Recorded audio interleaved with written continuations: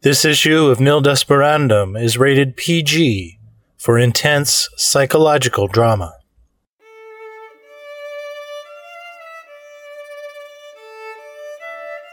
Nil Desperandum 6, The Algorithms for Love by Ken Liu. Ken was a programmer before he became a lawyer, and he currently lives in the greater Boston area with his wife and daughter. His fiction has appeared in fantasy and science fiction, Strange Horizons, and the Writers of the Future anthology, among other places. This story, The Algorithms for Love, was previously published in Strange Horizons, July 2004, and was selected by David Hartwell and Catherine Kramer for their Year's Best SF anthology. It has also been translated into both Romanian and Chinese. Our narrator is the lovely Lorna Boyle, who can be found as a friend of the show on Facebook. The Algorithms for Love by Ken Liu. So long as the nurse is in the room to keep an eye on me, I am allowed to dress myself and get ready for Brad. I slip on an old pair of jeans and a scarlet turtleneck sweater. I've lost so much weight that the jeans hang loosely from the bony points of my hips. Let's go spend the weekend in Salem, Brad says to me as he walks me out of the hospital, an arm protectively wrapped around my waist. Just the two of us. I wait in the car while Dr. West speaks with Brad just outside the hospital doors. I can't hear them, but I know what she's telling him. Make sure she takes her Oxetine every 4 hours. Don't leave her alone for any length of time. Brad drives with a light touch on the pedals, the same way he used to when I was pregnant with Emmy. The traffic is smooth and light, and the foliage along the highway is postcard perfect. The Oxetine relaxes the muscles around my mouth, and in the vanity mirror I see I have a beatific smile on my face. I love you, he says this quietly, the way he has always done, as if it were the sound of breathing and heartbeat. I wait a few seconds. I picture myself opening the door and throwing my body onto the highway. But of course I don't. I don't do anything. I can't even surprise myself. I love you too. I look at him when I say this, the way I have always done, as if it were the answer to some question. He looks at me and smiles, and turns his eyes back to the road. To him, this means that the routines are back in place, that he is talking to the same woman he has known all these years, that things are back to normal. We are just another tourist couple from Boston on a mini break for the weekend. Stay at a bed and breakfast, visit the museums, recycle old jokes. It's an algorithm for love. I want to scream. The first doll I designed was called Laura. Clever Laura. Laura had brown hair and blue eyes, fully articulated joints, 20 motors, a speech synthesizer in her throat, 2 video cameras disguised by the buttons on her blouse, temperature and touch sensors, and a microphone behind her nose. None of it was cutting-edge technology, and the software techniques I used were at least 2 decades old. But I was still proud of my work. She retailed for $50. Not Your Average Toy could not keep up with the orders that were rolling in, even 3 months before Christmas. Brad, the CEO, went on CNN and MSNBC and TTV and the rest of the alphabet soup until the air was saturated with Laura. I tagged along on the interviews to give the demos because, as the VP of Marketing explained to me, I looked like a mother, even though I wasn't one, and he didn't say this, but I could listen between the lines. I was blonde and pretty. The fact that I was Laura's designer was an afterthought. The first time I did a demo on TV was for a Hong Kong crew. Brad wanted me to get comfortable with being in front of the cameras before bringing me to the domestic morning shows. We sat to the side while Cindy, the anchorwoman, interviewed the CEO of some company that made moisture meters. I hadn't slept for 48 hours. I was so nervous I brought 6 Lauras with me, just in case 5 of them decided in concert to break down. Then Brad turned to me and whispered, "What do you think moisture meters are used for?" I didn't know Brad that well, having been at Not Your Average Toy for less than a year. I had chatted with him a few times before, but it was all professional. He seemed very serious, driven sort of guy, the kind you could picture starting his first company while he was still in high school. Arbitraging class notes, maybe? I wasn't sure why he was asking me about moisture meters. Was he trying to see if I was too nervous? I don't know. Maybe for cooking, I ventured. Maybe, he said, and then he gave me a conspiratorial wink. But I think the name sounds kind of dirty. It was such an unexpected thing coming from him that for a moment I almost thought he was serious. And then he smiled, and I laughed out loud. I had a very hard time keeping a straight face while we waited for our turn, and I certainly wasn't nervous anymore. Brad and the young anchorwoman Cindy chatted amiably about Not Your Average Toys' mission. Not Your Average Toys for Not Your Average Kids, and how Brad had come up with the idea for Laura. Brad had nothing to do with the design, of course, since it was all my idea, but his answer was so good it almost convinced me that Laura really was his brainchild. Then it was time for the dog and pony show. I put Laura on the desk, her face towards the camera. I sat to the side of the desk. "Hello, Laura." Laura turned her head to me, the motors so quiet you couldn't hear the whir. "Hi, what's your name?"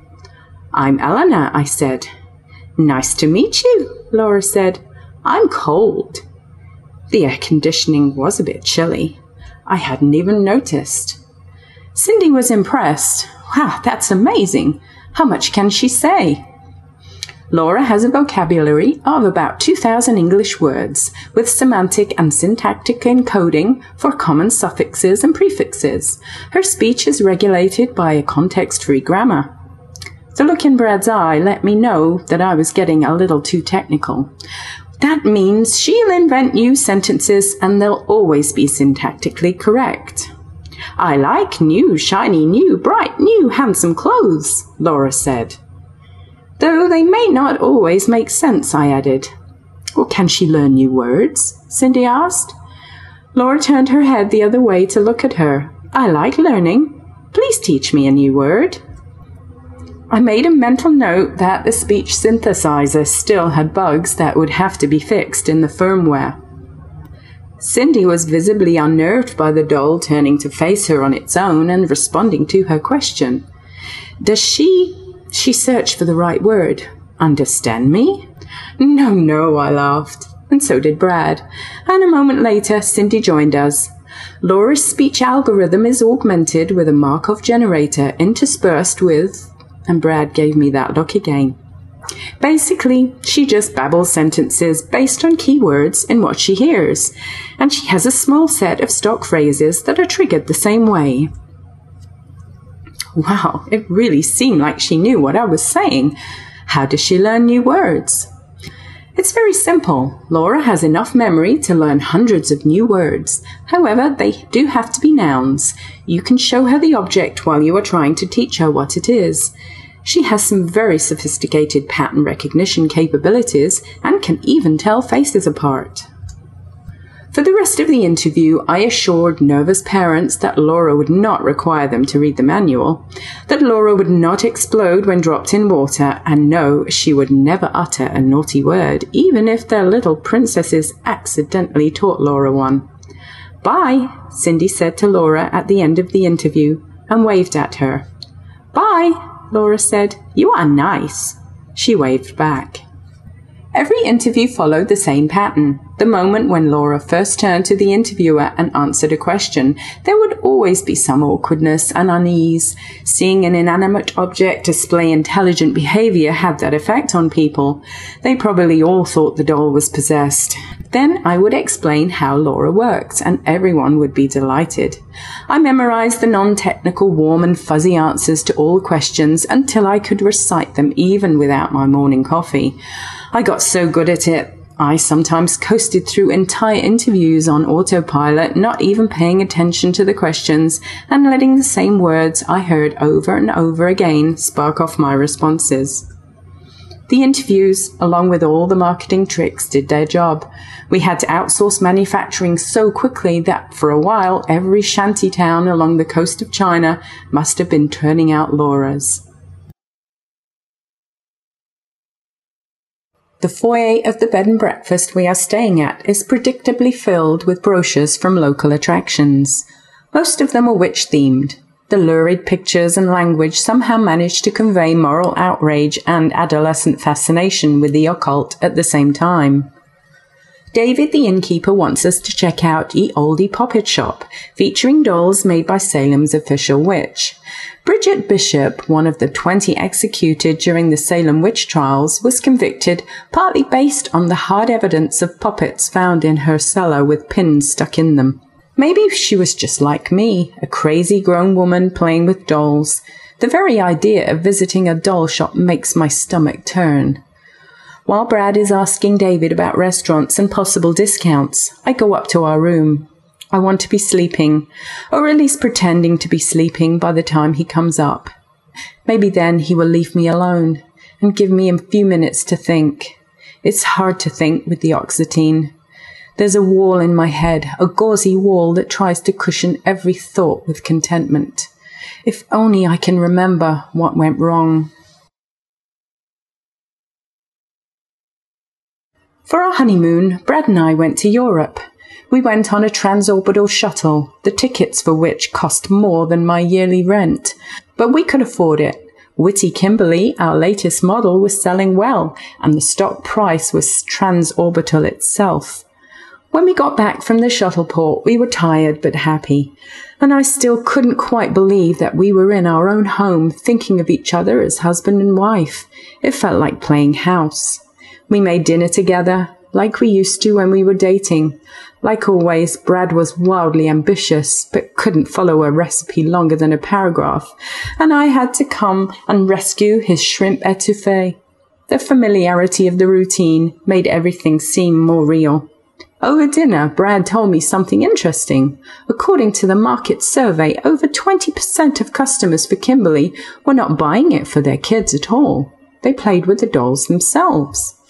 Many of them are engineers and comp-sci students, Brad said. And there are already tons of net sites devoted to hacking efforts on Kimberly. My favorite has to be the step-by-step instructions on how to teach Kimberly to make up and tell lawyer jokes. I can't wait to see the faces of the guys in the legal department when they get to drafting the cease and desist letter for that one. I could understand the interest in Kimberly. When I was struggling with my problem sets at MIT, I would have loved to take apart something like Kimberly to figure out how she worked, how it worked. I corrected myself mentally. Kimberly's illusion of intelligence was so real that sometimes even I unconsciously gave it too much credit. Actually, maybe we shouldn't try to shut the hacking efforts down, I said. Maybe we can capitalize on it. We can release some of the APIs and sell a developer's kit for the geeks. What do you mean? Well, Kimberly is a toy, but that doesn't mean only little girls would be interested in her. I gave up trying to manage the pronouns. She does, after all, have the most sophisticated working natural conversation library in the world. A library that you wrote, Brad said. Well, maybe I was a little vain about it, but I'd worked damn hard on that library, and I was proud of it. It would be a shame if the language processing module never got any application besides sitting in a doll that everyone is going to forget in a year. We can release the interface to the modules at least, a programming guide, and maybe even some of the source code. Let's see what happens and make an extra $1 while we're at it. I never got into academic AI research because I couldn't take the tedium, but I did have greater ambitions than just making talking dolls. I wanted to see smart and talking machines doing something real, like teaching kids to read or helping the elderly with chores. I knew that he would agree with me in the end. Despite his serious exterior, he was willing to take risks and defy expectations. It was why I loved him. I got up to clear the dishes. His hand reached across the table and grabbed mine. Those can wait, he said. He walked around the table, pulling me to him. I looked into his eyes. I love the fact that I knew him so well. I could tell what he was going to say before he said it. "Let's make a baby," I imagined him saying. Those would have been the only words right for that moment. And so he did. I'm not asleep when Brad finishes asking about restaurants and comes upstairs. In my drugged state, even pretending is too difficult. Brad wants to go to a pirate museum. I tell him I don't want to see anything violent. He agrees immediately. That's what he wants to hear from his content, recovering wife.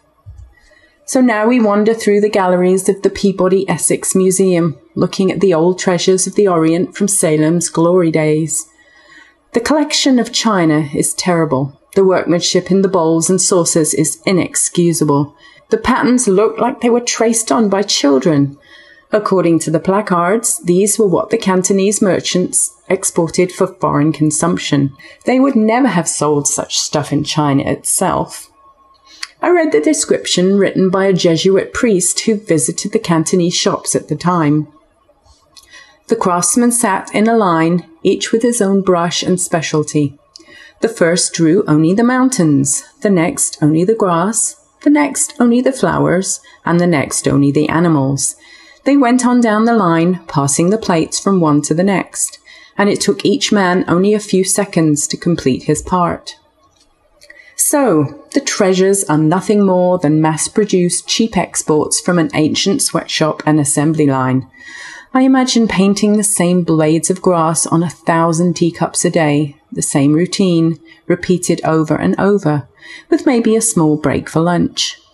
Reach out, pick up a cup in front of you with your left hand, dip the brush, 1, 2, 3 strokes, put the cup behind you, rinse and repeat. What a simple algorithm. It's so human.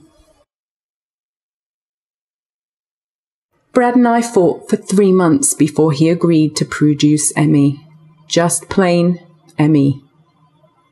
We fought at home, where night after night I laid out the same 41 reasons why we should, and he laid out the same 39 reasons why we shouldn't. We fought at work, where people stared through the glass door at Brad and me gesticulating at each other wildly, silently. I was so tired that night. I had spent the whole evening locked away in my study, struggling to get the routines to control Emmy's involuntary muscle spasms right. It had to be right, or she wouldn't feel real, no matter how good the learning algorithms were. I came up to the bedroom, and there was no light. Brad had gone to bed early. He was exhausted too. We had again hurled the same reasons at each other during dinner. He wasn't asleep. "Are we going to go on like this?" he asked in the darkness. I sat down on my side of the bed and undressed. "I can't stop it," I said. "I miss her too much. I'm sorry." He didn't say anything. I finished unbuttoning my blouse and turned around. With the moonlight coming through the window, I could see that his face was wet. I started crying too. When we both finally stopped, Brad said, "I miss her too." "I know," I said. "But not like me." "It won't be anything like her, you know," he said. "I know," I said.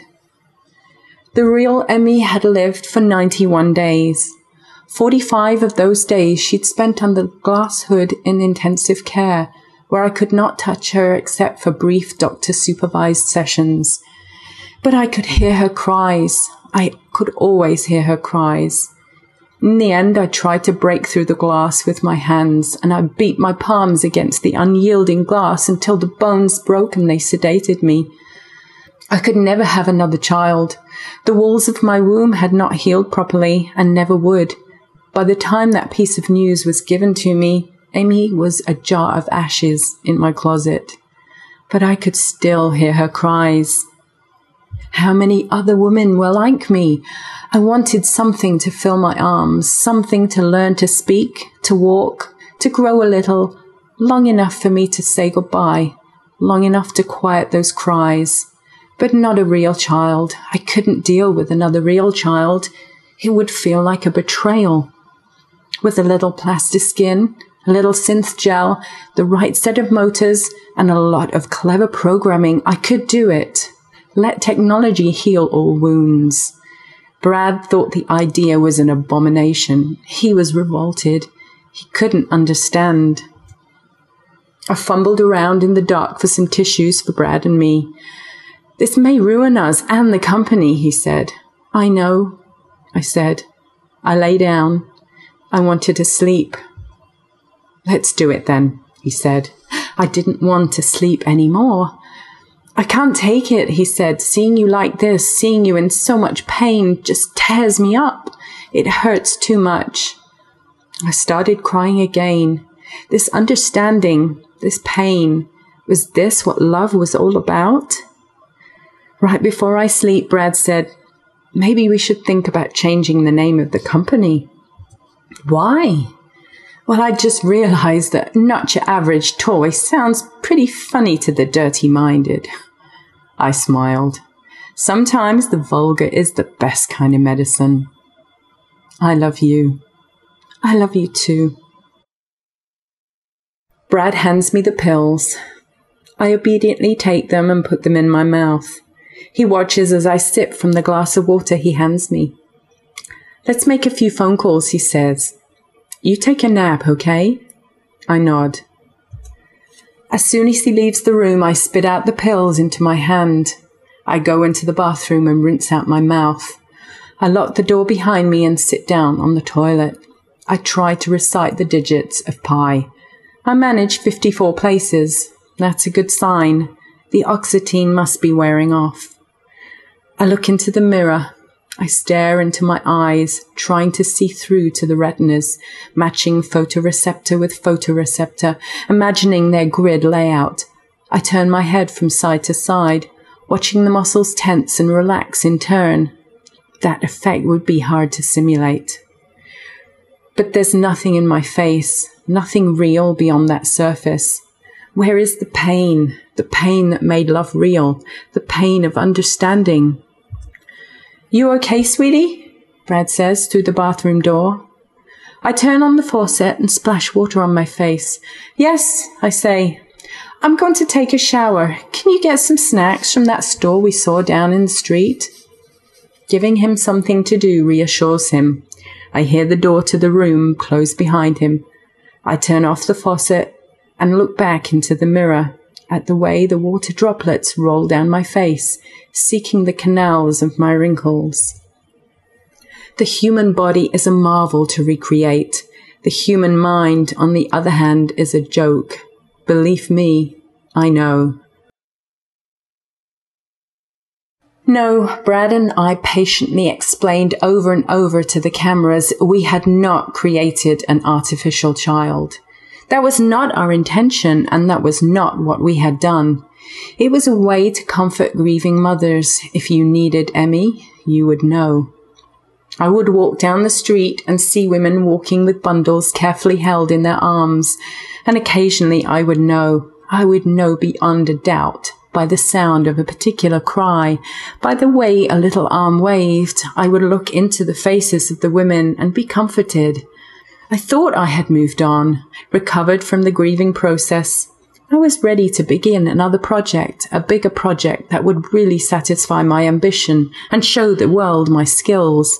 I was ready to get on with my life. Tara took 4 years to develop. I worked on her in secret while designing other dolls that would sell. Physically, Tara looked like a 5-year-old girl.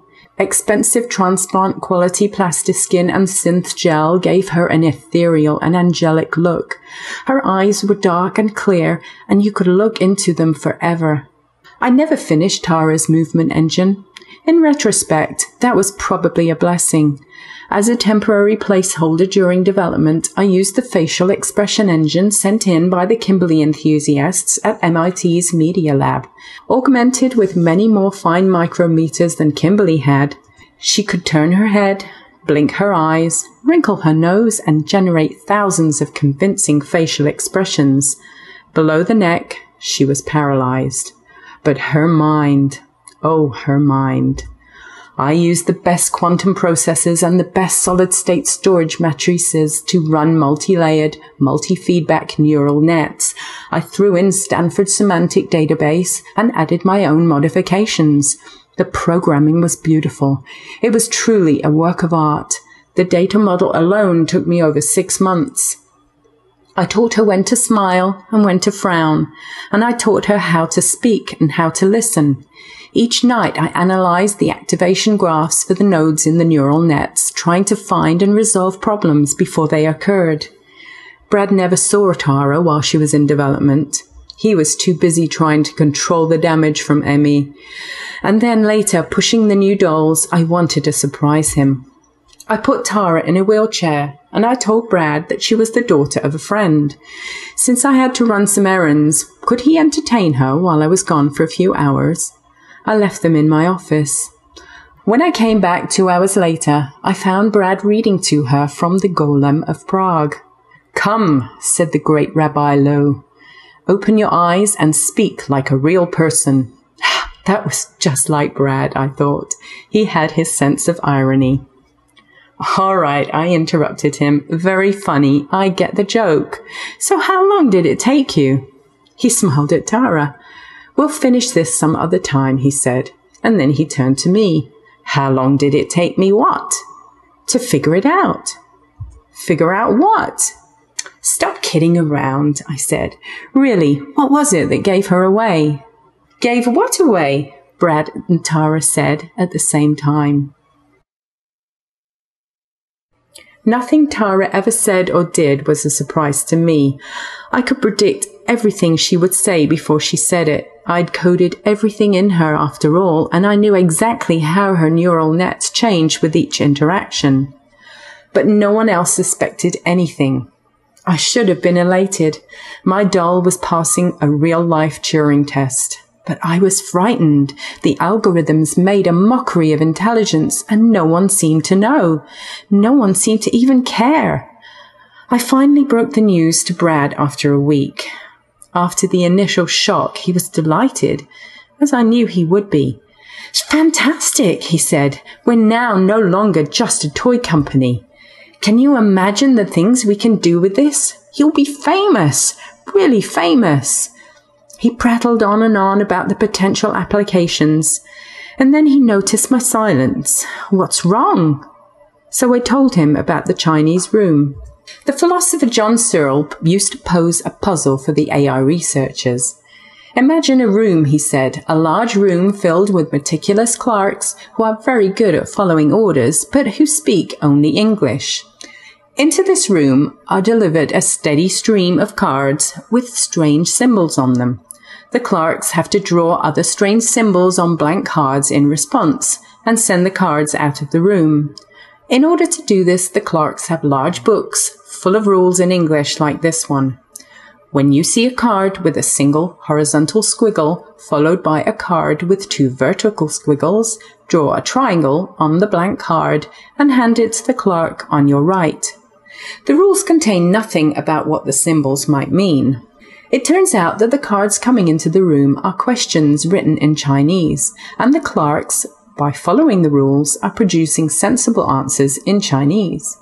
But could anything involved in this process, the rules, the clerks, the room as a whole, the storm of activity, be said to have understood a word of Chinese, substitute processor for the clerks, and substitute program for the book of rules, and you'll see that the Turing test will never prove anything, and AI is an illusion. But you can also carry the Chinese room argument the other way. Substitute neurons for the clerks, and substitute the physical laws governing the cascading of activating potentials for the book of rules. Then how can any of us ever be said to understand anything? Thought is an illusion. "I don't understand," Brad said. "What are you saying?" A moment later, I realized that was exactly what I'd expected him to say. "Brad," I said, staring into his eyes, willing him to understand, "I'm scared.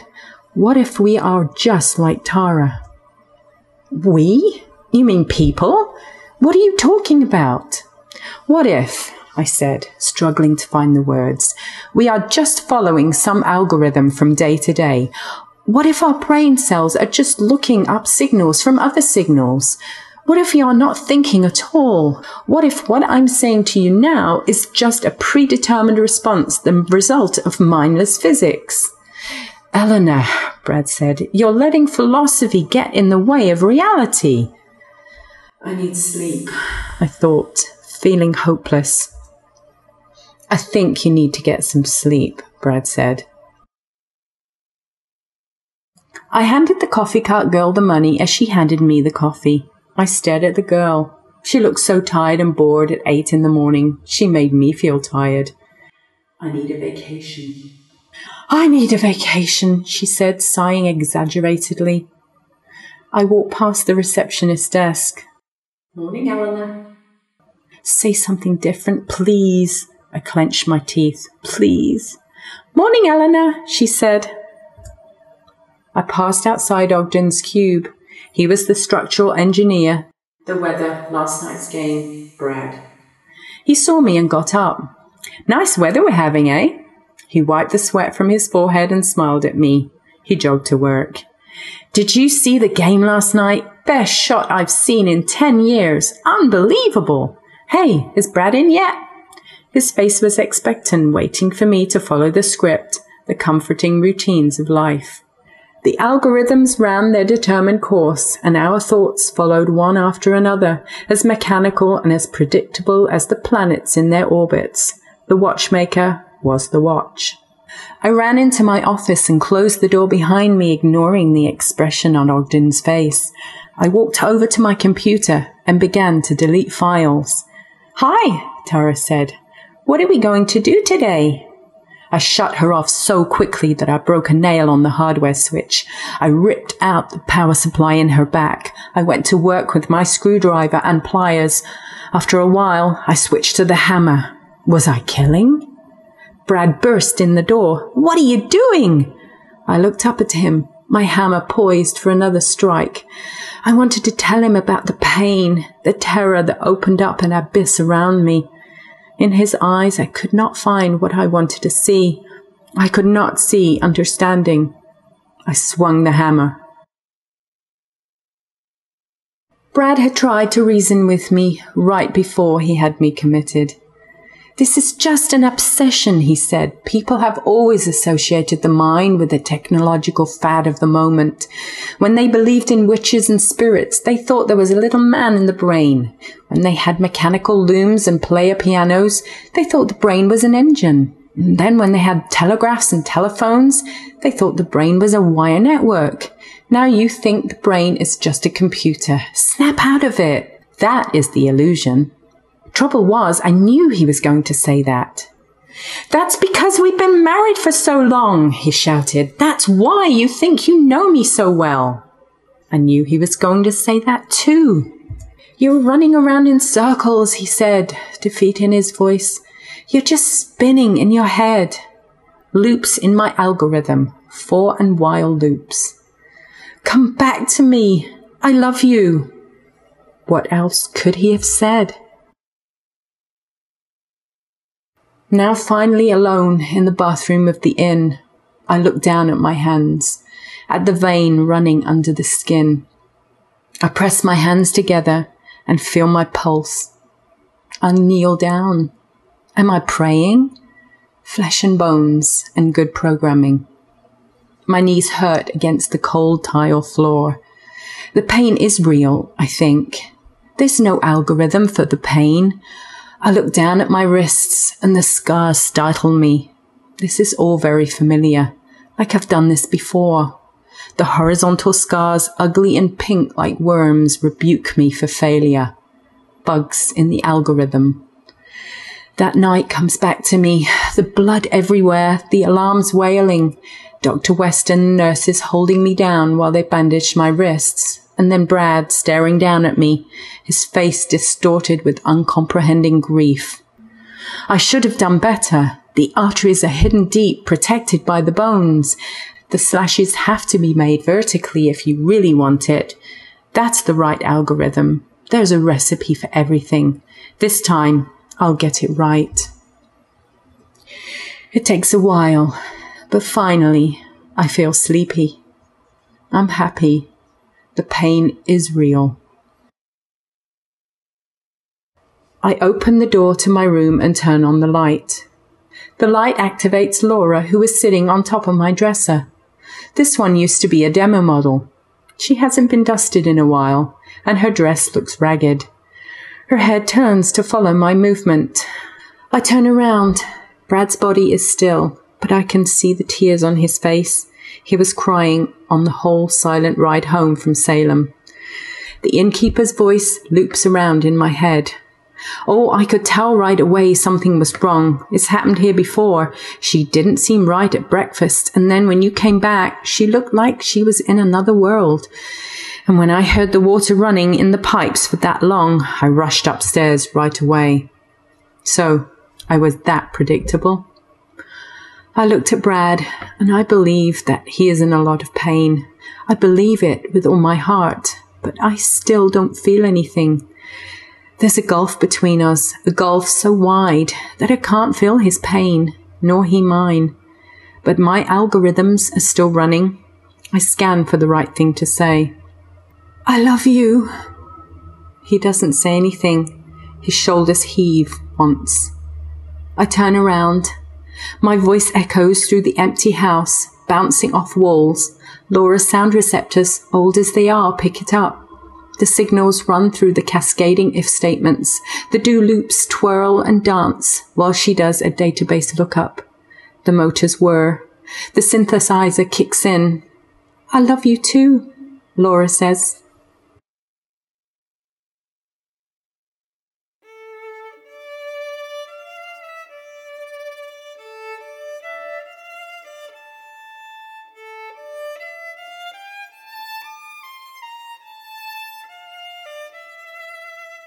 AI, or artificial intelligence, is one of the major themes in modern science fiction and popular culture, and it brings with it a modern technological twist on a debate which is probably as old as humanity itself. If we can make a machine truly intelligent, truly self-aware, what does that say about us as humans? Are we nothing more than just biological machines? Is consciousness just an illusion? Nothing more than a set of pre-programmed possible responses arising out of the interplay of certain chemical compounds?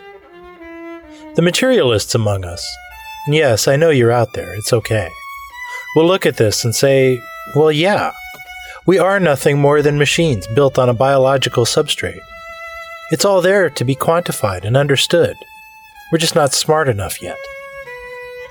The dualists among us, and for the purposes of full disclosure, I should say that I count myself in this latter camp, will say that this is a ridiculous position. Clearly, there is something more to consciousness, something more to the self than some predictable algorithm carried out by visions of chemical compounds dancing in one's head. Maybe we are. Maybe we're not. In the end, it's a matter of faith either way. It is also a matter of faith on our part that you are enjoying Nil Desperandum. If you are, please head over to www.ndstories.com to leave a donation and comment on this or any of our other stories. Nil Desperandum is a production of the Bear Crawling Nation. Editor and publisher Jim Phillips. Engineer Hugh Morrison. Executive producer Charles McFall, and is released under a Creative Commons Attribution Non-Commercial No Derivatives license.